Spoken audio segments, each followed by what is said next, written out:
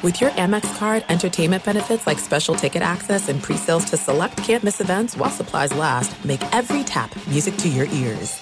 This episode brought to you by 20th Century Studios' Kingdom of the Planet of the Apes. Director Wes Ball breathes new life into the epic franchise. As a ruthless king attempts to build his empire at the expense of the remaining human race, a young ape begins a journey to fight for a future for apes and humans alike. Kingdom of the Planet of the Apes. Enter the kingdom in IMAX this Friday and theaters everywhere. Get tickets now.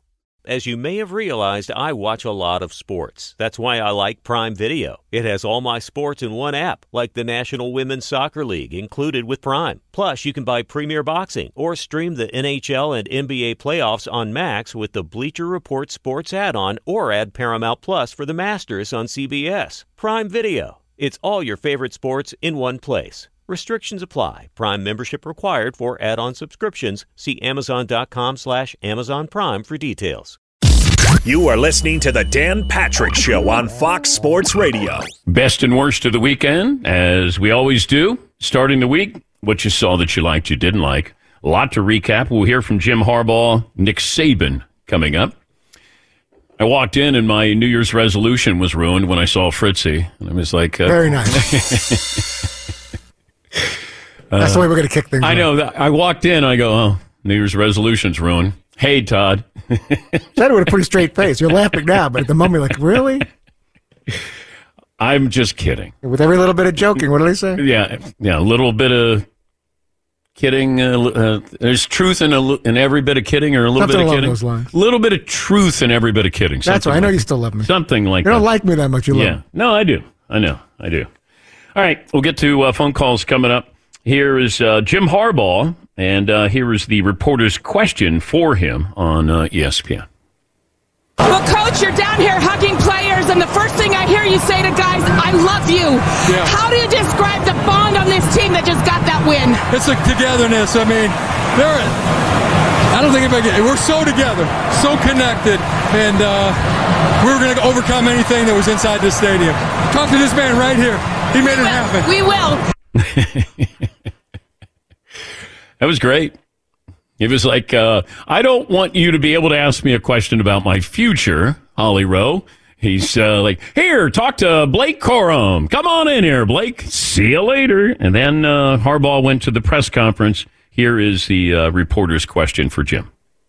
Congratulations, Coach. There's a lot of interest in your future.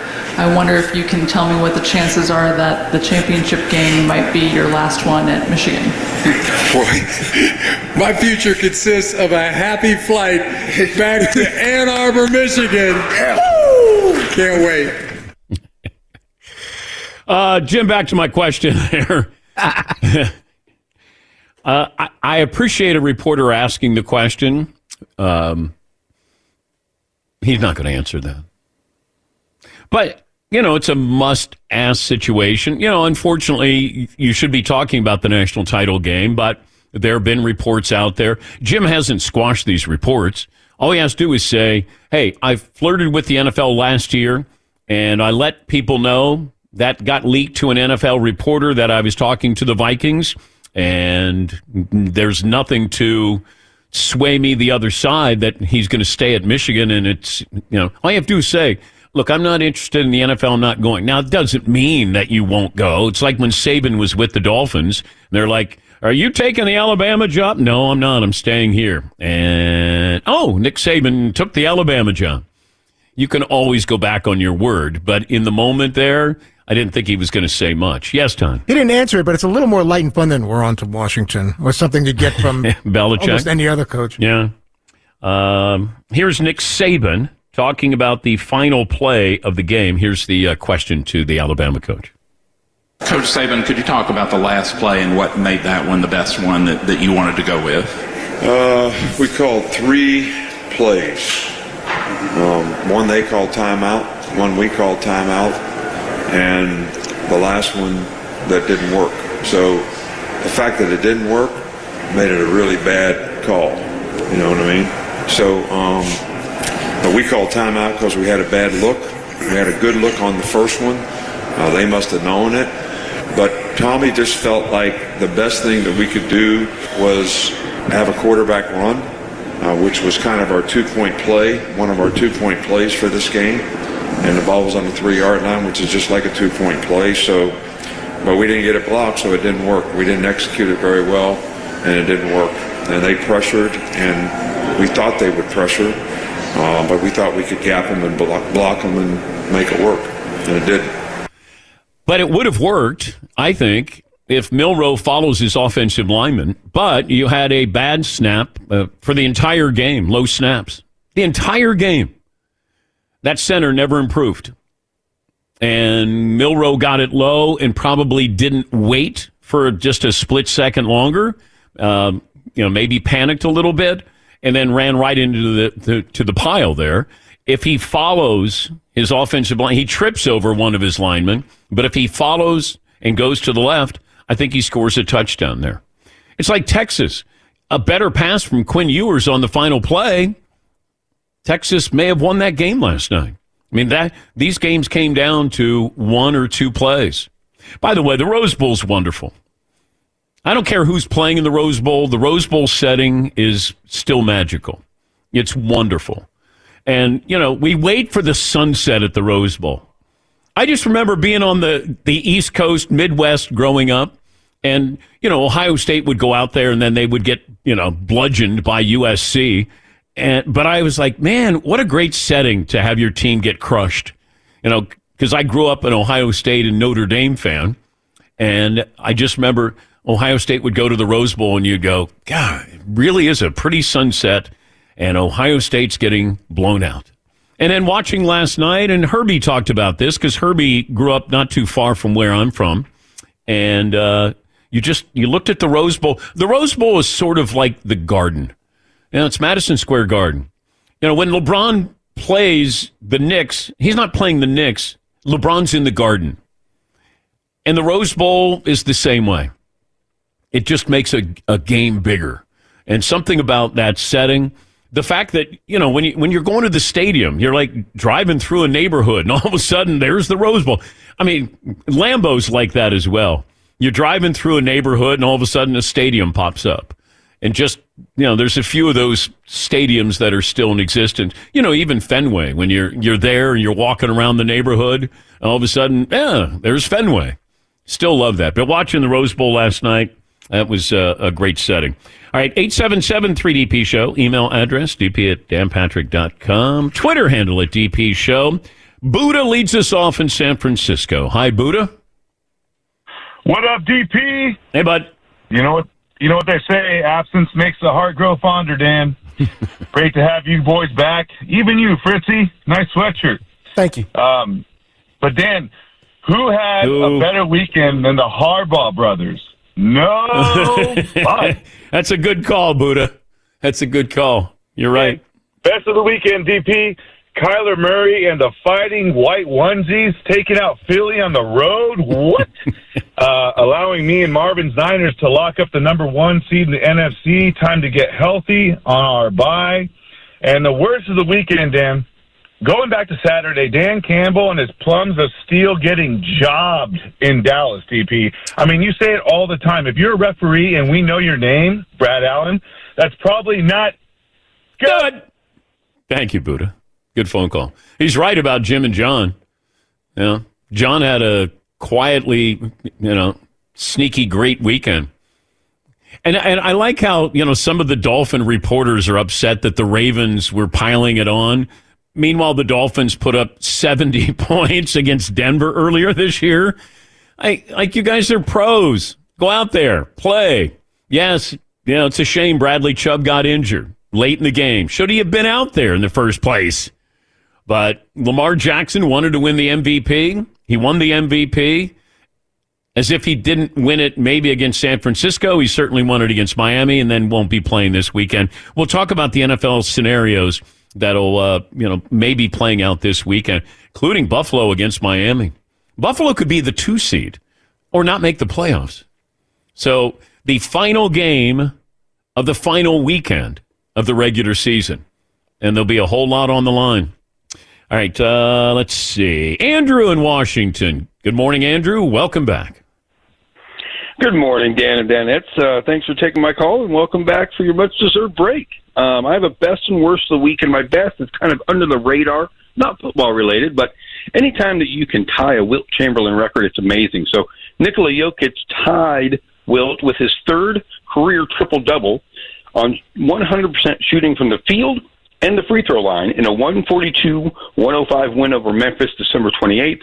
And then my worst, you guys have talked about it, you put it in the poll question, yes, David Tepper and the Panthers had the worst weekend. And my Panthers getting shut out, not only having a drink thrown, but getting shut out 26-0. They had been shut out in 342 games. And then David Tepper taking his frustrations out, being the worst owner, taking another step towards Daniel Snyder by throwing a drink on a fan. When fans have done this, they have been banned indefinitely from NFL games. I really want to see what Roger Goodell does to an owner that did it. Yeah, I know. When a fan does it, oh, shame on you. You're not allowed back in. When an owner does it, what are you going to do? He's the owner. I know. What are you doing, dude? Are they going to make him sit in a suite that has a window on it so he can't throw drinks on people? Yeah, Paul. There is a little bit of a prerequisite for this one. In 2009, the Titans owner, who passed away a few years ago, Bud Adams, was fined $250,000 for making just an obscene gesture at a fan. No fan contact, nothing was thrown. If I started at $250, where do you think the fine is for David Tepper? I'm going north of $250. Yeah. I'm going to go $500,000. How about that? Yes, Eden. Is he going to do another lame press conference where he sits down and says, this starts with me. This starts with me. I take full responsibility for my actions. That's always, that's pretty much the script now. If it's a coach, if it's a player, hey, a quarterback, it starts with me. Yeah. I wonder if the league should be like, you know what, David? This might not be for you. This whole ownership thing, it's been a long couple of years. This might not be for you. Yeah. If you can't handle, it's not going to get much better anytime soon with Carolina. That's for sure. Or he's not allowed to have a drink when he goes there. And, you could put in some language there. Maybe let the fans throw a drink on him. How about payback? Yeah, Paul. If you're the fan, I'm not kidding. Could you sue the owner for having a drink thrown on you? Public humiliation. That's an opportunity. Yeah. I don't know. Or settle out of court for free drinks for the rest of your life. Like David Tepper has to buy your drinks for the rest of your life. I'm not a litigious person. Yeah. You're not. No. I don't know the fan or fans. I would have been in a neck brace after that. Slip on the ice. Missing work. I get it. Oh. Gin and tonic. Oh. In my pores. I'm betting lawsuit, some type of settlement. Sure, why not? If you're going to sue him, great. It's like Elon Musk. If you want to sue him, go sue him. Yeah, he's not going to feel it.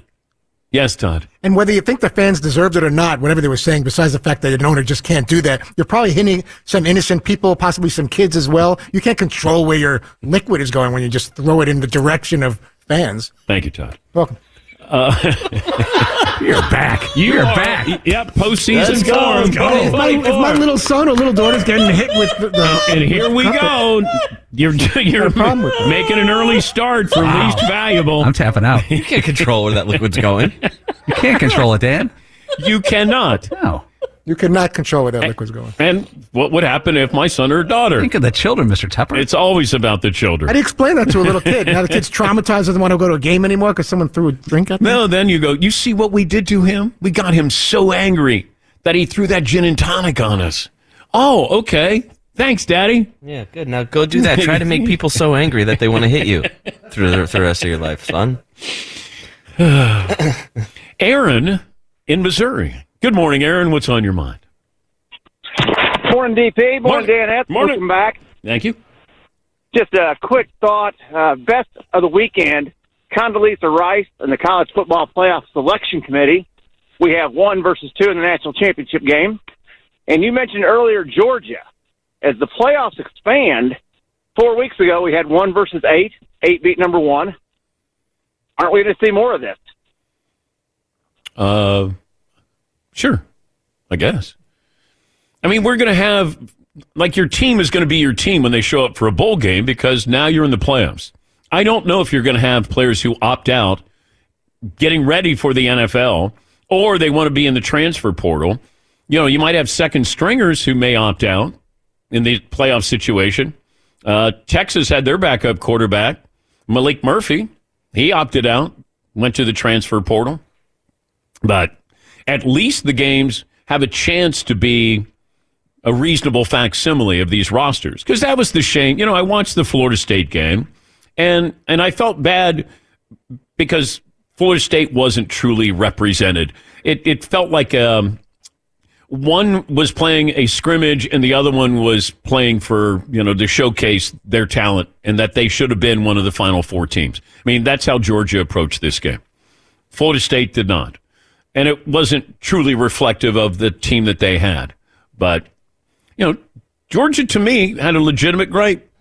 If they lose that game to Alabama, let's say they play in Atlanta in October, then we're going to we would have viewed that differently. But it's when they lost. I mean, it was a quality loss. But you can't tell me that Georgia's not better than these two teams that are playing for the title. I mean, I truly believe they are. That these teams aren't better than Georgia. And Vegas thought that too. They had Georgia favored over these teams. But, you know, so you can say, and look, I'm on record as saying Florida State, wonderful season. But I don't think that you're one of the four best teams to play for the national championship right now. I'm sorry, you know, and, you know, you're trying to get out of the ACC, but you wanted us to notice the ACC and you know, to give you credit for going undefeated in the ACC. And then you wanted us to give you credit for having a backup quarterback who's capable. The backup quarterback is not even, he's transferring. You're bringing in DJ Uiagalelei. So we were trying to buy into who you are or what you are. You weren't buying into it either. But Florida State, I wish that would have been, you know, reflective of their rosters, that it would have been a little bit more of a competitive game. Do I think Georgia still would have beaten them handily? I do. I think Georgia was a great team this year. And the past 2 years, they win national titles. They won 29 in a row. They lost one game on a neutral site by 3. They would have a gripe. And do I think if they played Alabama 10 times, I think they're winning 7 times. I think Georgia was that good. Washington, wonderful story. But I think Georgia's better than Washington. And that's just my opinion, but it's also Vegas's opinion. And they matter a lot because they don't put in feelings. They just give you the honest look at a team or a matchup, a game. They don't factor in like, oh, we really like them because we like that coach. It was, you know, that same thing with the national title. I mean, I'd love for Washington to win because it would be poetic to say to the Pac-12, there you go. Nice there you go. Nice parting gift. Thank you for ruining this conference here. Now, does the Pac-12 get they get a championship trophy to put in a trophy case that they don't have a trophy case probably anymore? Do they have offices? Do they have a trophy case? I don't even know. Like, hey, the Pac-12 won a national... Oh, that's right. There is no Pac-12. Be sure to catch the live edition of the Dan Patrick Show weekdays at 9 a.m. Eastern, 6 a.m. Pacific on Fox Sports Radio and the iHeartRadio app. 2 NBA insiders podcasting twice a week to plug you right into the NBA grapevine. All happening in only one place. This League Uncut, the new NBA podcast with me, Chris Haynes, and me, Mark Stein. Join us as we team up to expound on everything we're covering, hearing, and chasing. Listen to This League Uncut with Chris Haynes and Mark Stein on the iHeartRadio app, Apple Podcasts, or wherever you get your podcasts. Let's start with that one, Devin. Thanks for joining us. What do you expect out of the Buffalo Bills and the Miami Dolphins in that final game Sunday night? Man, I kind of expect a slugfest. I think it's always interesting as these division games come down to who's going to win the division.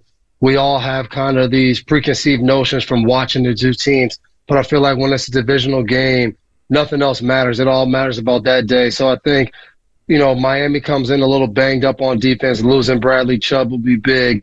And I expect the Bills to try to take advantage of that. Getting James Cook going again, running Josh Allen a little bit. I know he had the stinger, so have to see how he feels. But I think ultimately Miami should feel like they're in good shape at home. You've played well. Now you have a chance to win a division like you kind of led all season. You want to go put your best foot forward, and I think it'll have to come from their offense Sunday night. But, the Dolphins entertain me, but I don't know how good they are. All season long, I still don't know. Do you? I don't. And I think for them, they have to try to find that confidence and that edge to say, like, hey, I know what we are.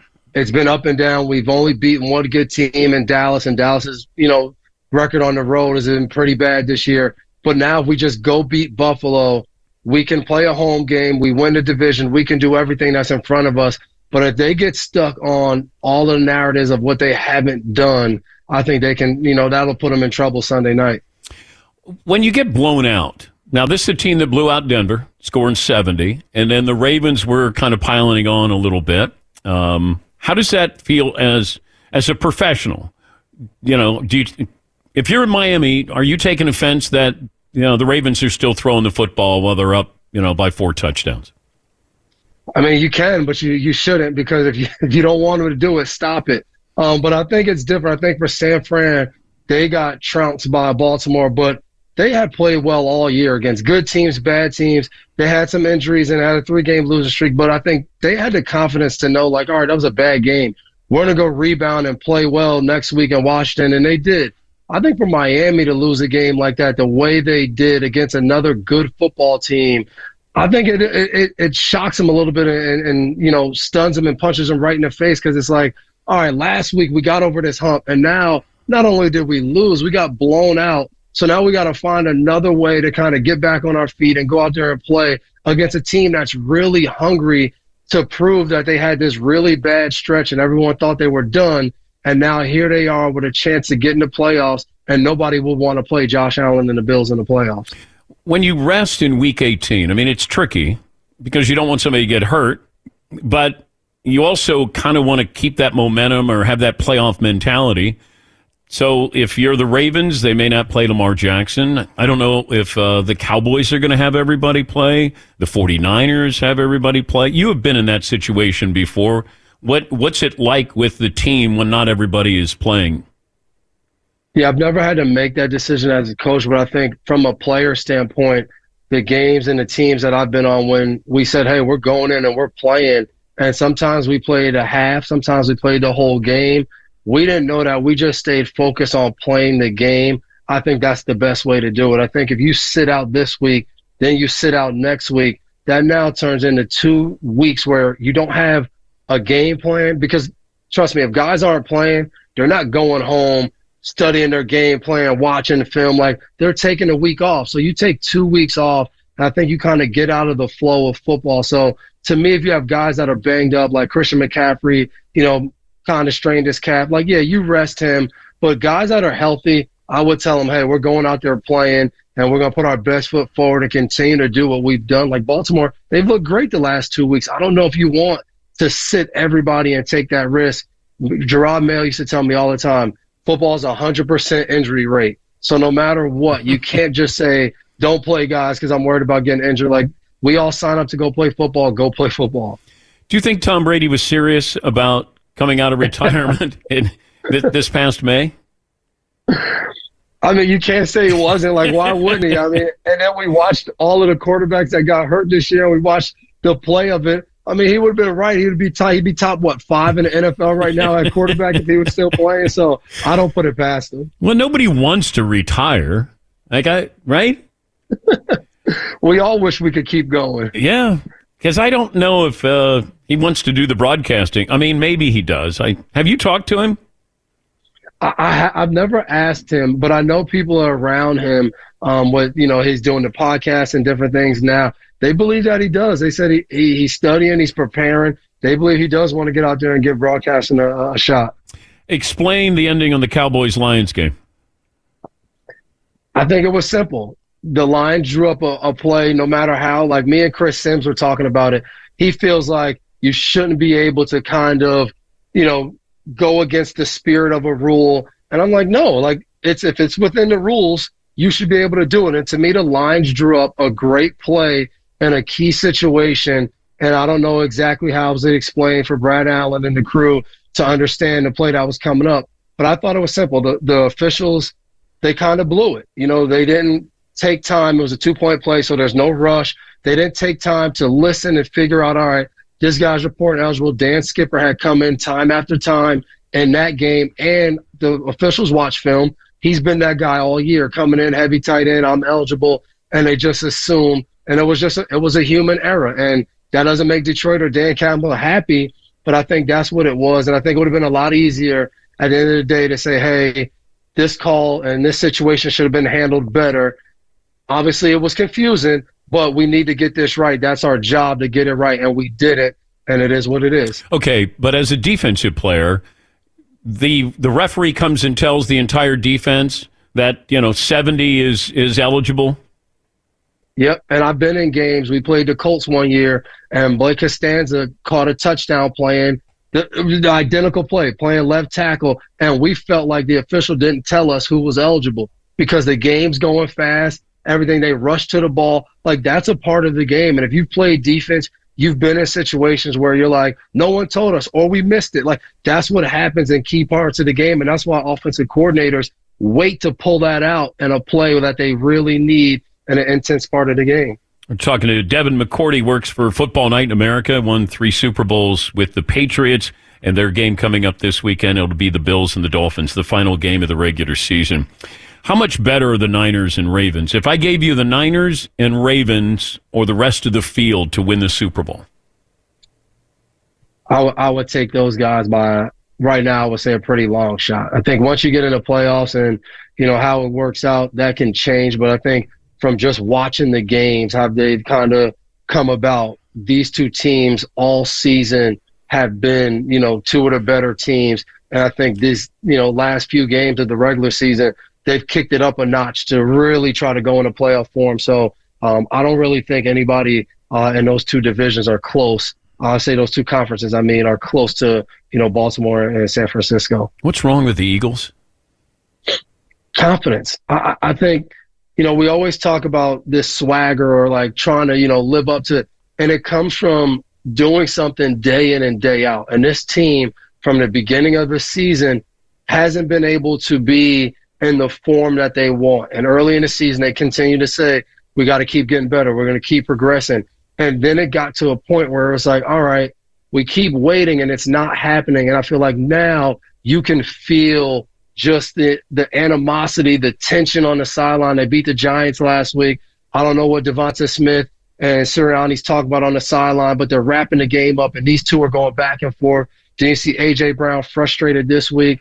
They, whatever you want to call what they did with Desai, him going upstairs, Matt Patricia coming down and calling a defense that's not his defense is a very abnormal task to put on a person. Hey, I know you don't run this defense naturally, but call it. So it just seems like they've been searching and they haven't found it.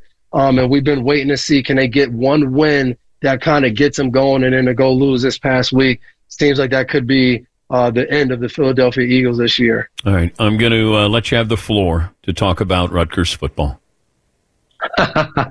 What a doozy it was. I was at the game, Yankee Stadium against the U, to see all of the U, the throwback starter jackets. Rutgers Goals gets a huge win. I know the Bulls aren't what they used to be, but Vince Wilfork didn't like my text message. He kind of dismissed me. It's a great U. He used to tell me all of the stories. So I just wanted to let him know that we beat up on his team, his alma mater, but he didn't want to hear it. But the future looks really bright in Piscataway, New Jersey. Wait, let's not get carried away there. Let's not get carried away. It's Pinstripe Bowl. Come on. It's not we the take Rose our Bowl. wins where we can get them. Maybe next year. What was that your biggest offer, Rutgers? It was. It was actually my only, I don't know what it's called now, but at the time, Division 1A offer was Rutgers. That was the only one I had. Wow. You're not bitter, are you? Did you? Well, that probably, you played with a chip. Do you still have a chip on your shoulder? Oh, well, for one, Coach Shiano at Rutgers didn't want to offer me. My brother was the better player coming out of high school. They only offered me because my mom, I ended up finding this out probably a few months ago, that my mom went and told Shiano it's a package deal. You can't get one without the other. So that's the only reason they offered me. Mom just told you? She went behind our back. Mom didn't tell us. Darren Rizzi, special teams coach for the Saints, who recruited us to Rutgers at the time, was with my brother when my brother called the Saints game, and he told him that story. And I told Shiano after when we spoke to Rutgers. And then Boston College wouldn't offer me. So I've always had a little chip on my shoulder that so many schools decided that I just wasn't good enough. Definitely pushed me my whole career. You don't mess with Mom. Yeah, my mom knows, and she made sure not to tell me because she knew I wouldn't have went if I knew she told them that. So she kept it a secret all this time. Great to talk to you, and have fun on Sunday night. Thank you again, Devin. No problem, man. Appreciate you having me on. That's Devin McCourty, pride of Rutgers University. Interesting story. Mom comes in. Bigfoot's Coach Shiano. Hey, it's package deal. Okay. All right. Bring you and your brother in. It'll be Dolphins and the Bills Sunday night, and kickoff at 8:20 Eastern. A couple of phone calls in here, best and worst of the weekend. Chris in North Carolina. Good morning, Chris. What's on your mind today? Hey, good morning, Dan. Danette. Happy New Year. Happy New Year. 6'3", 250. I got a best and a best for the week. Okay. The Niners, of course, winning, taking the number 1 seed. And then added to my starting lineup, number 5 in the Bouch, Daniel Theodore, hit December 27th, and doing strong and fine. You had a baby on the 27th? Yes, sir. I'm just excited about the whole situation. And what's the baby's name? His name is Daniel Theodore. No, it's not. We need proof. I swear. You got it. I hit my wife up about it. All right. And that's what's coming on the Social Security card. No, you stay on hold. I'm going to have Tyler get information. I don't think we made DP show onesies, do we, Seton? Are we in the onesie business for babies yet? I think for a minute we were in the onesie business. I'm not positive. Okay. All right. Well, Chris, Tyler put you on hold. We're going to need proof of that, Daniel Theodore. Thank you, if that's the case. Daniel Theodore. Imagine talking to your wife. Hey, honey, I got the name. Daniel Theodore. Well, wait a minute. We don't have any history with that name. Daniel or Theodore. It'd be funny if it was just like him being really generous. How about after your father? We could do it after your father and your grandfather, Daniel and Theodore. Wouldn't that be? Okay, yeah. Nick in Charlotte. Hey, Nick, what's on your mind today? Hey, DP. Hey, bud. Big Lions fan here, with them in the media a lot lately. I think one story is kind of getting untold, and that is the potential return of Matthew Stafford to Detroit for the playoff game. And it's going to be a warm welcome. He's still loved by many Lions fans, and then it's also the potential of the Lions winning their first playoff game in my lifetime, so I feel like it's a win-win. Yeah, that's good. Could be fun. You got to be careful facing the Rams. Yeah. They got a running back. They got receivers. You got Stafford there. Still have Aaron Donald there. Nobody is talking about them. And Sean McVay has done an incredible job. Because after what happened after the Super Bowl and then last year, and then expectations weren't very high. I certainly didn't have. I mean, who knew that Puka Nacua and Williams would be a great running back, but they have done a great job. Great job at taking some chances on some players, not having high draft picks, and that is a dangerous team. They're a fun team to watch. I've found myself watching a lot more of the Rams than I thought I was. And the fact that Cooper Kupp is healthy, Nacua is going to have the greatest season a rookie wide receiver's ever had. At least it looks like that with yardage. He's going to have close to 1,500 yards in his first year. How does that happen? Where you go, okay, right place, right time, right position, 5th-round draft pick. Everybody saw him or could have seen him, and maybe it's like Cooper. There are just certain players where you go, huh? Things that make you go, Yeah, Paul. It's like Devin McCourty. He barely got an offer from Rutgers. His first year with the Patriots in 2010, he was a Pro Bowler. He was second for Defensive Rookie of the Year. He had 7 interceptions out of nowhere. Yeah. But Puka Nacua, like you're just going, huh? I remember watching BYU, and I didn't go, God, that guy's going to play on Sunday. By the way, now I have my pet peeve during bowl season. It's over now. Bowl season is over now. But when you get the young freshman as opposed to an old freshman, or his big tight end, he's always a big tight end. A few small tight ends. Yeah, okay. Nobody ever says, he's going to throw it to his small tight end. That now it drives me crazy.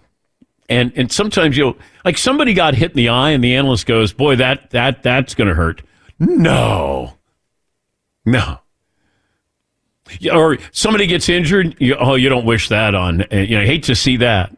Does an analyst ever go, man, I'm happy to see that?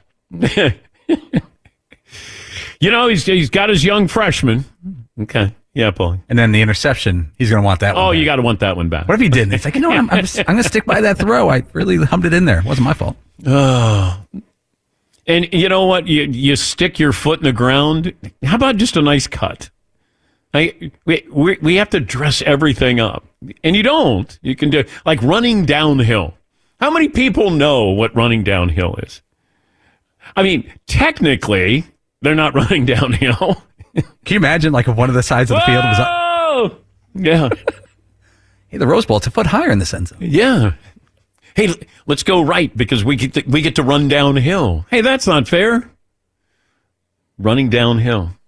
All right, let me take a break. We'll get to more phone calls coming up. Back after this, Dan Patrick Show. Fox Sports Radio has the best sports talk lineup in the nation. Catch all of our shows at foxsportsradio.com. And within the iHeartRadio app, search FSR to listen live. Spent a little time. We were off when this happened with the Cowboys and the Lions, but we touched on it briefly. Dean Blandino, Fox NFL rules analyst, former NFL VP of officiating. He was in studio when the Cowboys-Lions controversy took place at the end of the game with that 2-point conversion. Dean joins us now. What did you see in the moment with that play, Dean? So in the moment, what I saw was it was unusual, to say the least, because typically when a lineman reports, it's just that lineman. They swipe the front of their jersey. They go to the referee. But actually, there were 2 linemen, Penei Sewell and Taylor Decker, that went to referee Brad Allen, and then a third lineman that was running onto the field, Dan Skipper, toward Allen, and then obviously Brad announces 70 is reporting is eligible. And that the whole play really predicates on 68 being eligible because he's going to play the end of the line and he's the one that's going to go out and catch the pass. So it was unusual to see 2 and a third offensive lineman kind of going toward the referee to almost make it look like they were, 1 or 2 or all 3 were reporting. But obviously there was some kind of miscommunication that took place because the Lions certainly wanted 68 to be the eligible player. Did the Lions do anything wrong? No, the Lions did not do anything wrong. They and I have no doubt in my mind, obviously not knowing what was said, but I have no doubt in my mind that 68 said that he was reporting to the referee. You can't run that play without 68, and that's practice. This is a 2-point try with so much riding, that game, playoff implications. So there's no doubt in my mind that 68 is reporting. I do think the way they presented it created a little bit of confusion for Brad Allen. I think he went too fast. I think there's some accountability on the official side as well. 70 had reported earlier during the game. He sees 70 coming in. He assumes it's 70 and goes too fast. So I think I don't think the Lions did anything wrong by rule. I just think the environment created a situation where quite frankly, Brad Allen assumed something that wasn't true. Okay, but they gather up after that. Can why can't you just correct that? Or can the home office help them correct that? The Lions were saying, Jared Goff was saying, Dan Campbell was saying, hey, he reported, he was the tackle eligible here. Why couldn't they just say, you know what, we made a mistake? At that point, I don't think they thought they made a mistake. I think Brad Allen thought that 70 was reporting. So, and they still, in the pool report, they had 70 reporting. So I don't think the league or the officiating crew thought that they made a mistake. He did make the announcement. I don't think it came over the broadcast, but I have seen some videos on social media where the announcement was made in the stadium. A lot of times those announcements are hard to hear when you're at field level. And I just think that miscommunication, combination of going too fast, what the Lions presented. And again, I think there's certainly accountability. I'm not absolving the officiating crew in this situation. I think Brad just went into kind of auto drive mode and assumed 70 was reporting. Okay, and help me understand, when the coaches get together with the officials prior to the start of the game, what is discussed? And do you think that was discussed by Dan Campbell to the officials? Yeah, I'm sure it was discussed. So 90 minutes before the game, 2 officials go to the home coach, 2 officials go to the away coach. They visit in the locker room. They go through any questions the coach may have, any special plays, any gadget plays. And from my understanding, Dan did explain to the officials that 70 would report during the game. We do have a tackle eligible play that we may run. I don't know to what detail or what extent it was explained to the crew pregame, but that's normal protocol. That happens every game when you have something, because you don't want the officials to be caught off guard in a situation like that and maybe throw a flag where it isn't a foul. And I think that's why those meetings happen. And I know that a conversation took place between the officials and Coach Campbell before the game. It felt like the officials were blaming the Lions. Like they were trying to be too cute, It just felt that way in the post-game interview. It did, and I've explained it that way too. Look, I think the Lions were trying to disguise who was eligible, but there's nothing illegal about that. There's no foul there. And I can't imagine them having this play in this situation. And 68 is not going to tell the referee, I'm eligible. And again, I do think it's just the official went too fast. Here we are talking about it. Talking to Dean Blandino, Fox NFL rules analyst. Looking back on this season, what stands out good and bad with the referees? Well, I think there's been some high-profile misses. I think you look at this crew, the Brad Allen crew, they've had a tough year, quite frankly. You go back to the Packers-Chiefs game, they've had some situations. I do think the league is using technology more, and I think that's a good thing. Keep the game moving, correct obvious mistakes, but the scrutiny just continues to increase. And I honestly think we're at a tipping point. I think we're at a tipping point with officiating, and where do we want to go from here? Do we need to implement more replay and more technology? My personal feelings is we got to get back to the basics, the core. We're missing pass interference. We're not missing it because of technology. We're missing it either we're out of position, we're not getting good direction, we're not being consistent. So I do think we're at a tipping point. And I think the ownership and as we get into the competition committee process in the off season, I think officiating is going to be a big topic on the agenda. Okay, but what would be your advice or recommendations of now what should the NFL do? You said we're at a tipping point. Okay, I'm going to make you the commissioner. What do you do? So for me, I think we've got to take a good look at the officiating department structure.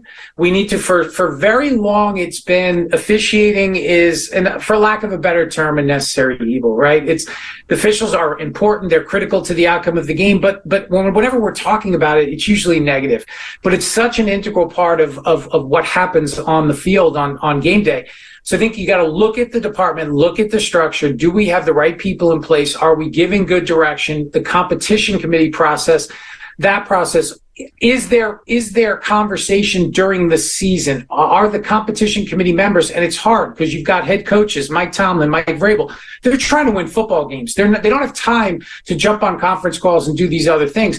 But can we create a structure where you can have conference calls throughout the season? Maybe it's once a month, whatever it is, to kind of see where we are with officiating. What are the issues? How can we correct it before the season ends, and not just because once the season ends, if we get through the playoffs without any controversy, everybody will kind of tend to forget. We'll get into February and March, and nothing will get done. I do think the league needs to take a good hard look at officiating, the structure, and how we're training these officials. Yeah, and you bring up a great point. Imagine if this happened in the postseason.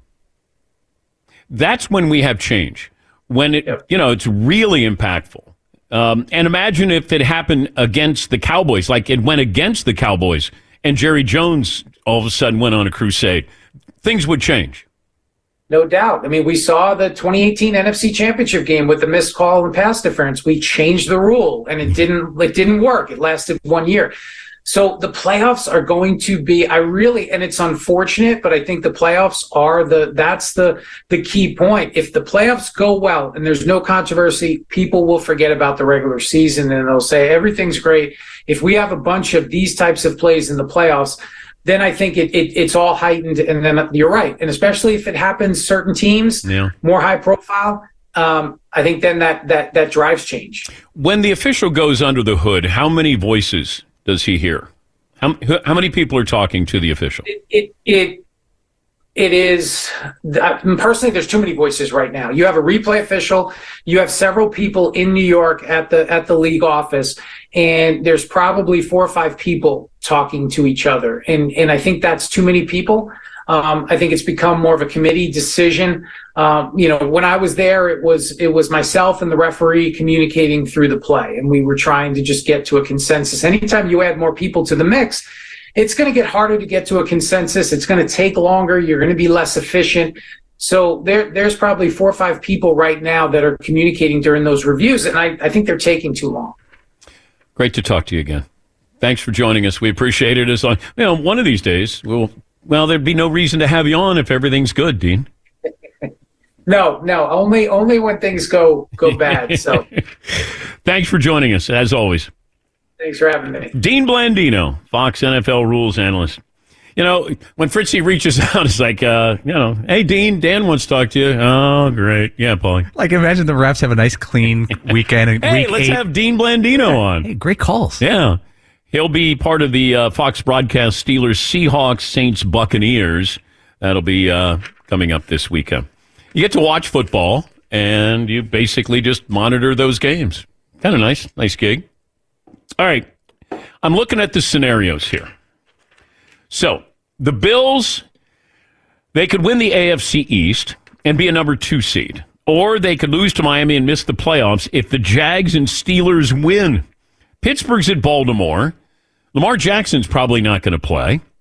NFC South, Buccaneers and Saints are 8-8. Tampa has the tiebreaker, and then they play the Panthers on Sunday. Kansas City and Philly, they're combined 2-8 in December.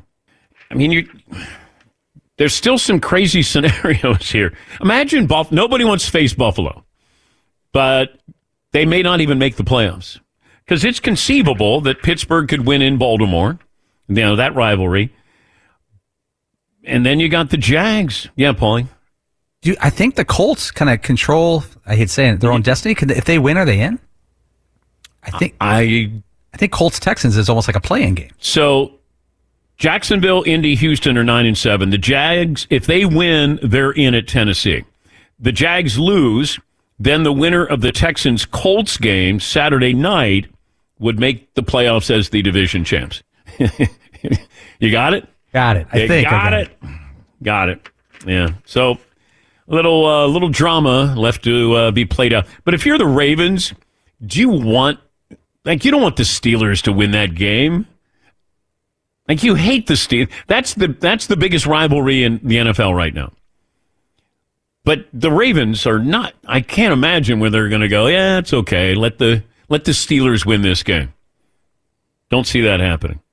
Craig in New Jersey. Craig, thanks for holding. Best and worst of the weekend. Hey, Pete.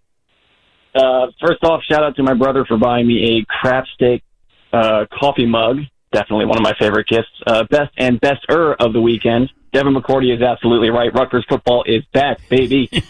And the best-er, I don't know if you got a chance to watch the Winter Classic yesterday, but when the Seattle Kraken were being introduced, the game being taking place in Seattle, of course, they leaned heavy into the Pike Place fish marketplace. They were walking out of the dugout, and they had these prop guys, these actors, throwing fish across the walkway while they were being introduced. That was equal parts cool and just totally ridiculous. I was a huge fan of it. Thanks, DP. All right, Craig. Yeah, I've been there. I've been to the market. I didn't buy anything. I just went in there. I was staying downtown. I was like, all right, let me go see it. You know, I'm a tourist. I do those goofy things. Yeah, Paul. NFL broadcasts always show the most cliche thing from every town. You know, Chicago, they show the big pizza. In Seattle, they show the throwing fish. I don't know if you saw the game last night, but the game was in New Orleans, Marvelous. Oh yeah, we seen it. They did a live shot of Bourbon Street, and there was a woman there who wanted some beads, and she did what you do, and it got caught during a live shot. Okay, fair enough. No one's at fault for that. That's just one of those, you're just trying to get a cliche shot of Bourbon Street, and oh my goodness. Yeah. Well, it was a college football doubleheader. So yes, it was. Yes, it was. Yeah, yes, Tom. Or you can bank those shots, get it on tape, and then edit out something that might be inappropriate too. Oh, thank you. Welcome. That would leave us nothing to talk about. We would have anything to talk about. I'm guessing that shot probably was banked. Nobody just caught it. Oh. It was tough to tell. It was like walking through. We're going to break. We'll see you after halftime. And they're walking through the French Quarter. And it was a quick whip out, if you know what I mean. Yes, Marvin. Seaton's right. Those are definitely banked because the cameramen, they go out before the game because those same cameramen are doing the game. And so. Well, wait a minute. The time, it was in the evening. They may have done it the night before. Because of sundown, sunup thing, they could sometimes do stuff live, so it looks live. Okay. As opposed to if they taped it before the game, it could be light in New Orleans, and it would look odd. To me, that looked like a live throw to break, where they're running through a cameraman through New Orleans. Feels like it'd be a lot of work to get that one live shot. Usually done the night before. Go ahead. Is that what it is, Marv? You know about these things. Yeah, they go to New York City when the Jersey Giants and the Jersey Jets are playing. Yeah. And they go, all right, let's get some beauty shots. Beauty shots of Times Square. All right. You guys playing East Rutherford. Last call for phone calls. What we learned, what's in store tomorrow, and we'll try to accomplish that right after this. At Bet365, we don't do ordinary. We believe that every sport should be epic. Every home run, every hit, every inning, every play. From the moments that are legendary to the ones that fly under the radar. Whether it's a walk-off grand slam or a base hit to center field. Whatever the sport, whatever the moment. It's never ordinary at Bet365. 21 plus only. Must be present in Ohio. If you or someone you know has a gambling problem and wants help, call 1-800-GAMBLER. It's Freddie Prinze Jr. and Jeff Dye back in the ring. Wrestling with Freddie makes its triumphant return for an electrifying 4th season.